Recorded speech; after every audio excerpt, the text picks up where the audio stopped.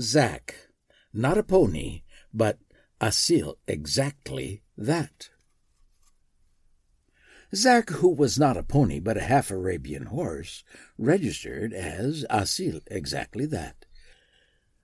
Grandpa Paul wanted to own a pony to have the perfect farm to share.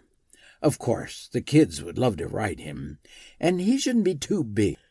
He should be gentle, so even a child could lead him. He should be able to take apples and carrots from the grandkids' hands, and he should not bite their fingers.